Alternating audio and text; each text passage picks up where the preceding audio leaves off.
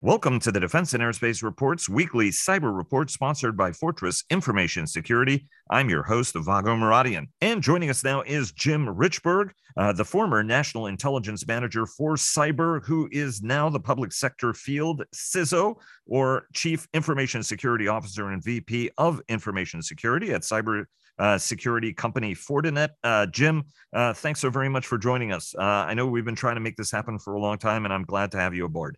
It's a pleasure to finally get a chance to have this conversation, Marco. Indeed. Before we get started, our daily podcast is sponsored by Bell, Leonardo DRS, and HII sponsor our global coverage. Fortress Information Security, as I mentioned, not just sponsors our cyber report, but our cyber coverage overall. General Atomics Aeronautical Systems sponsors our strategy coverage. Ultra Intelligence and Communications sponsors our command and control coverage. And GE Aerospace sponsors our air coverage. And Leonardo DRS, HII, and GE Marine, a GE Aerospace company, sponsored our coverage of the Surface Navy Association's recent annual symposium. So, I want to start with the aviation system writ large. We on this program talk about critical infrastructure the nation has to defend, whether it's power or water. And we saw during the holiday season what happens when companies, for example, have underinvested in their back-end infrastructure, whether it's been with Southwest, but we've seen other airlines have that challenge as well. And then it raises the question about the overall security of what is a very distributed, federated, air transport system, whether it's on the airline side of things, whether it's on the government side of things. And you wrote a thought-provoking article last year about that, but also have been talking a lot about this issue, and one that you focused on when you were in government. What is the specific nature of the challenge? Because we have to understand the challenge if we're going to be solving the problem. Sure. Well, in my time as the National Intelligence Manager, whenever there was a high-profile outage that occurred in any critical infrastructure, could be power, could be the stock market, we would invariably rapidly get calls from policymakers, was this a cyber attack? And I have to say, Vago, looking back on my time in government, I think I got more of those calls about the aviation industry than any other sector. It could just simply be an airline is having trouble with routing or whatever, but this for well over a decade has had policymaker attention. And I think it's because you want to describe the problem. It's a complex system of systems. It's porous because it's not, we talk about, well, some of these complicated things like nuclear power, you air gap them. No, you have to have, the airplanes have to be able to talk to all these different systems. Passengers expect to come in, get on, use the internet on planes. As you point out, problems can be very impactful. You're moving people around. And to the extent that you're dealing with criminal activity, criminals follow the money. So you put this all together, you've got a very complex thing where, as you point out, different players own different parts of the ecosystem. You've got airlines, you've got airports, you've got government, you've got manufacturers of the aircraft, you've got people using things as a service, and then you throw people as passengers in the middle of the mix. And I think this is arguably one of the most complicated ones that's out there in terms of a sector. When I think of this, Vago, it's almost a blend of the operational technology manufacturing plant type of thing where you figure out how to secure that. And of course, the big trinity that they worry about is safety, reliability, and then security. But it's also a little bit like customer-facing retail as well, where the customer is always right. You need to cater to them. So aviation is, I think, complicated in part because it's a very, very complex hybrid that doesn't really look like any of the other 15 critical infrastructure sectors. And again, it's part of transportation. It is recognized by the federal government as a part of critical infrastructure. It's funny, as you were saying that, I forgot to mention the note to airman system went down, right, just a couple of weeks ago. And the first thing everybody was talking about, oh my God, is Russia doing a cyber attack? And federal authorities came out pretty quickly and said, no, it was the note to airman system that went down that caused sort of a stalled the national air traffic system for a couple of hours, which is correct. Which is actually what made me think of that as I was, getting my thoughts together for this program. And I noticed how quickly after NOTAM went out, that the authorities came out and said, and this was not a cyber attack. Now, Right. of course, it turned out this, deletion of some key files during system maintenance. But again, people recognize this system has Achilles heels, and its consequences are felt far and wide.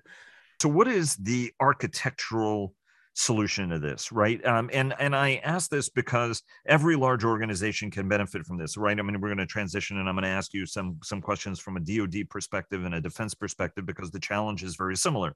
You have a widely distributed array of contractors. You have federal systems. It is complex, cumbersome, maybe a little bit less public interfaces, but no less, there are a million entry points to this. I mean, it's maybe an exaggeration, but not that big of an exaggeration, probably. Yeah. If you add now people do their personnel management online and a whole bunch of other things.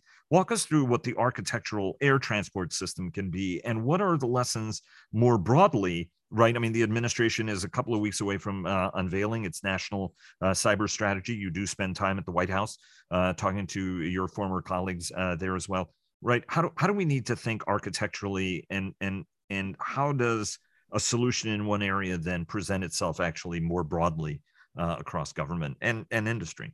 So one of the focus areas for the administration in their cyber strategy, and I think arguably even in the national security strategy that was issued last October, was let's try to transfer risk from those end users, individuals, small business, and the passengers, et cetera, in the case of the airline industry, to those in the ecosystem who are better able to systemically deal with the problems. And I think that translates into things like secure by design and secure by default.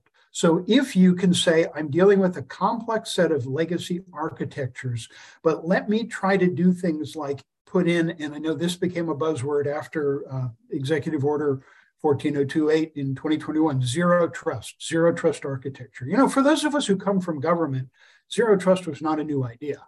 We had need to know for a very long time. We had segmentation and control of information. Heck, you couldn't go certain places and build certain buildings without the right color on your badge. So we had been doing that. Even IT was doing it, calling it role-based access control. But the idea that you don't want to tell people you can or cannot do something based on their user class or where they're logging on from, but make it more transactionally based.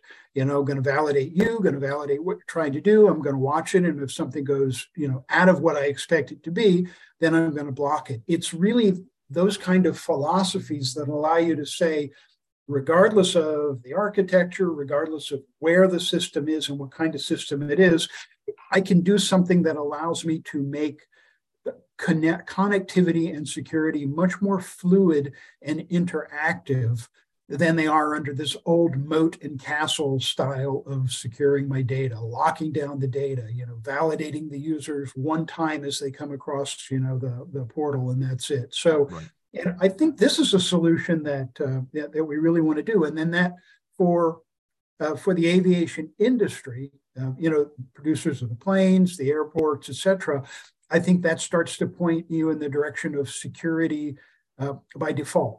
Make it easy. I mean, for those of us who've been in this industry for a long time, we remember back when devices shipped with default passwords of things like admin, password, 1, 2, 3, 4, 5, 6. And we always bemoaned the fact that people wouldn't change them, and therefore they were non-secure and got compromised. Well, it took the vendor community turning to secure by default, putting a uniquely coded password on the side of each one. It's a strong password. The reality is most people still don't bother to change it, but at least the baseline is now a strong password. So we made it secure by default. Now, for nostalgia purposes, you can always go back in and change it to admin or password, but we've tried to raise the bar simply as a default, because most people are so busy living their lives and doing what they're doing that they're not going to fight you. They're going to go with the default. And unfortunately, if the default is non-secure, that's what they live with. But if it's secure, that's also something I think that benefits us collectively. Let me take you to the Internet of things, right? I mean, we are now, we heard from John Cofrancesco, formerly of Fortress, now with AAIC, talking about the challenge associated with this, and how invasive, right? I mean, why something like TikTok is so problematic, because it's like a locust. I mean, it spreads everywhere, like a cancer, if you will. And now everything from our watches to our phones to our TVs to our toasters are listening to us. There's a lot of benefit and goodness that comes from that, but also a whole series of vulnerabilities. What is kind of, again, I mean, given your experience in government, what is the architectural solution to this? What's the data part of this? What's the behavioral part of this? Because, I mean, honestly, I think, our mutual friend, Philip Niedermeyer, has been pushing this case. Ron Gula and Cindy Gula have been pushing the case for better cyber education, is part of this. Anyway, sort of walk us through sort of broadly how you're thinking about this and how we do need to think about this, given the threat's actually going to get worse before it gets any better.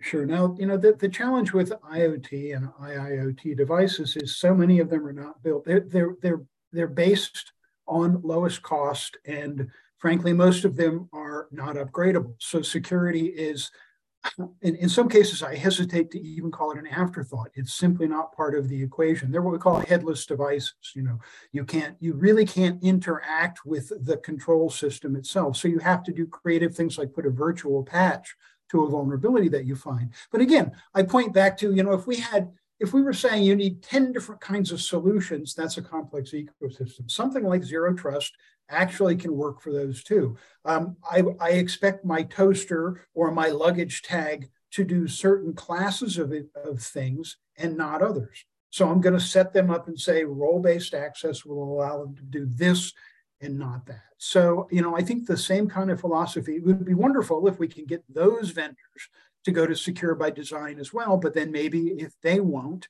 because cost is always going to be a factor, and people also worry about stifling innovation by coming down too heavy on the security side, well, then you move the risk to some of the other parts of the ecosystem, to the companies who say, okay, I can help you build an architecture where security is a part of the ecosystem and the operation. I can take things that are not secure by their nature, and we're going to watch what they do. You're going to tell me what you consider acceptable for these IoT devices, and we'll have a white list. So you can have the goodness, hopefully without stifling the ability to innovate and take advantage of whatever the latest new part of the technology is. Yes, it's not realistic to say everybody is going to start doing security from a manufacturing perspective. On some of these devices where the chip costs a nickel and the device costs a few dollars, we're always going, and then there's always sort of where we started the conversation on NOTAM and other things. The law of unintended consequences means you're never going to have perfection. So you really go for something that's risk management, and I think that points you in the direction of something like Zero Trust, which is a bad name for a good idea that we've had for a long time. What's possible on the data side of things? What's possible on the behavioral side of it, right? We're now creating a generation that is born with a smart device in their hand. They don't necessarily have very good practices often. And right, we still don't have sort of a national cyber curriculum, if you will, right? I mean, I think art is important, shop is important, but I think that kids at a very early age should be having some kind of cyber a class that tells them, hey, passwords, how to think about what the weapon really that's in your hands in some respects. What do we need to be doing again on the data side of things to try to improve security from a macro perspective, whether it's through standards or other things, but then also what we need to be doing from an education standpoint? So let me start with the back end, because education is a part of the solution, and education, of course, is nuanced. It as you said, it needs to start in primary school and go all the way up, and that's one way actually to help to bridge the gender gap, where women are self-selecting out of the STEM things, and we go, wait a minute, cybersecurity, we have underrepresented parts of the population in a field where we're chronically and critically short of people. Why are we not broadening the talent pool as best we can, doing a better job of education and making people recognize this is everything from password hygiene to good and bad behavior. I mean, cyberbullying is a real problem as well. But also this, I think, helps break that mindset that all of cybersecurity is programming. It's the pocket protector type of person who's going to get into this, because so much of this, I found some of the most effective cybersecurity people are people with good people skills, soft skills, not necessarily technical. They're good at creative problem solving. They're good at project management. They don't need a 4-year degree. And I think starting cyber education young, you're going to get some people who are going to be hooked on. We have so many kids who enjoy different kinds of puzzles and problem solving. This is a way to, can you find the vulnerabilities? Can you make something better? I think that it'll help. And, when you then continue that all the way through, we've got the Centers of Academic Excellence that the federal government sponsors,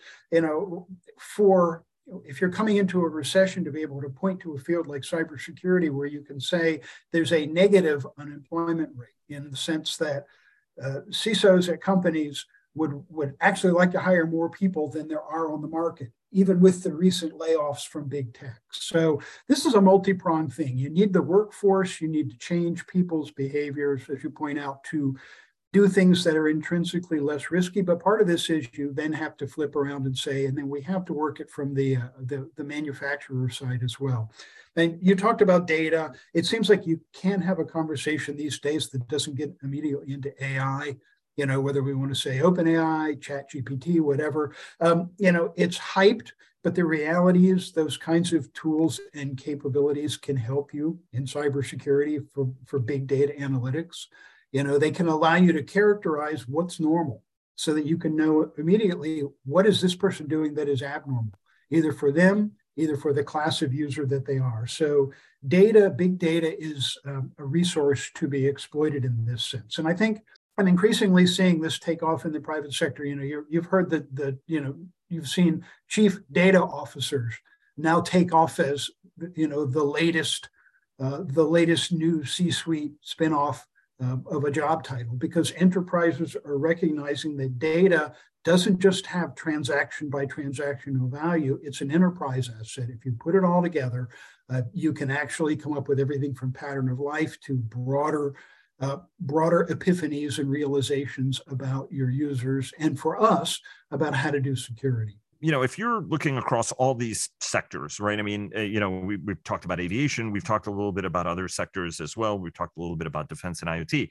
right? How do each one of these sectors sort of fare, whether compared against one another or, on how they're doing? Again, sort of harkening back to the first lessons of, sort of the nature of the problem, the lessons being learned that can be applied elsewhere.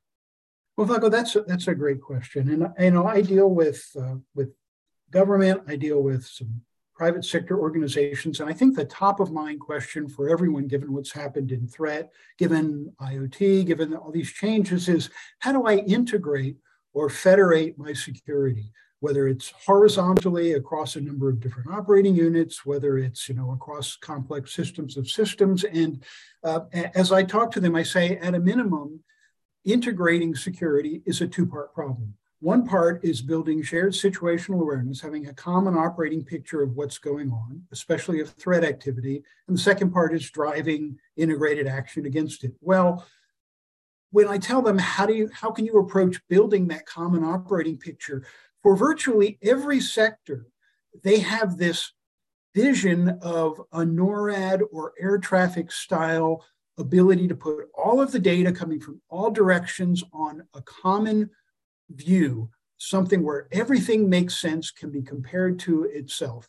That is the pipe dream that virtually every other sector has. If we want to talk about power for a second, let's say we wanted to have a health map of power in the US. Well, how do you, if you look at the nuclear industry and pipeline generation, movement and solar, they're measuring different things. How in the world do I put that all together?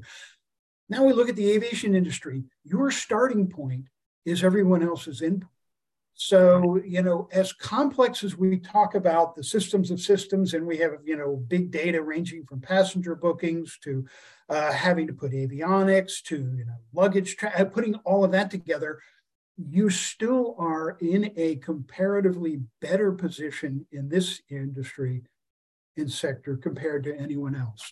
It still means you have the problems of integrating action. It still means you want to fuse multiple kinds of threat data, but at least for the critical stuff like health and safety of, how are airplanes doing, you are miles ahead, no pun intended, ahead of any other sector in your point of departure. Let me ask you one last question, Jim. You mentioned the system, and that draws me to hardware.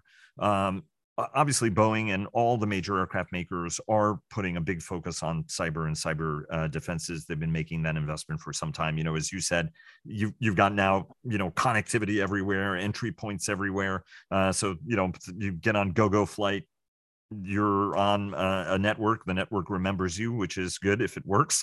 Not criticizing anybody. But one of the challenges we have found, for example, in the DoD, right, that we'll deliver a brand new $100 million stealth fighter, but unfortunately somebody somewhere connects it to a 20-year-old virus-riddled computer, right? Right. How do we have to think about hardware? How are we doing on the hardware security side of things? And is this as big of a danger and a concern, right? I mean, we're doing the software bills of origin and materials, the hardware bills of origin of materials to get to the heart of some of these vulnerabilities that may exist in our chips, as well as in our software. How much of an issue is this on the air travel side of the equation as well? So yeah, I think the real focus is try to move away from protection, perfection in protection in favor of resilience. To say, just as we talked about zero trust, unless you have something that's absolutely critical path with a single point of failure, say I'm going to go for a model of both hardware, software, and services that are about resilience, that are about having multiple paths. So, you deal with that in the aviation all the time. You never put something in the air where there's, a single point of failure and a single path. You always have redundancies, you have rollovers, you have fail safes. You can do your security the same way. And I think we're moving that way in terms of hardware, in terms of software, in terms of architecture. And if you look at something like zero trust, it's a matter of moving the philosophy for operating, for the people moving in that direction as well, to say, it's really at the end of the day, Vago, cybersecurity is about risk, and it's about managing risk prudently. There are times where you potentially can accept no risk, but that's very much the exception. We don't live our lives that way. It's about how you manage risk. And sometimes if something's really important, I make sure I have multiple ways for that thing to be done and delivered as an assured service. So I think manufacturing is taking the same page on resilience that we're taking on these other services. Jim, pleasure having you on the program. Thanks so very much. You're always welcome back on. Very thoughtful conversation, and looking forward to continuing the dialogue. Thanks so very much. I enjoyed talking with you, Vago. Thank you.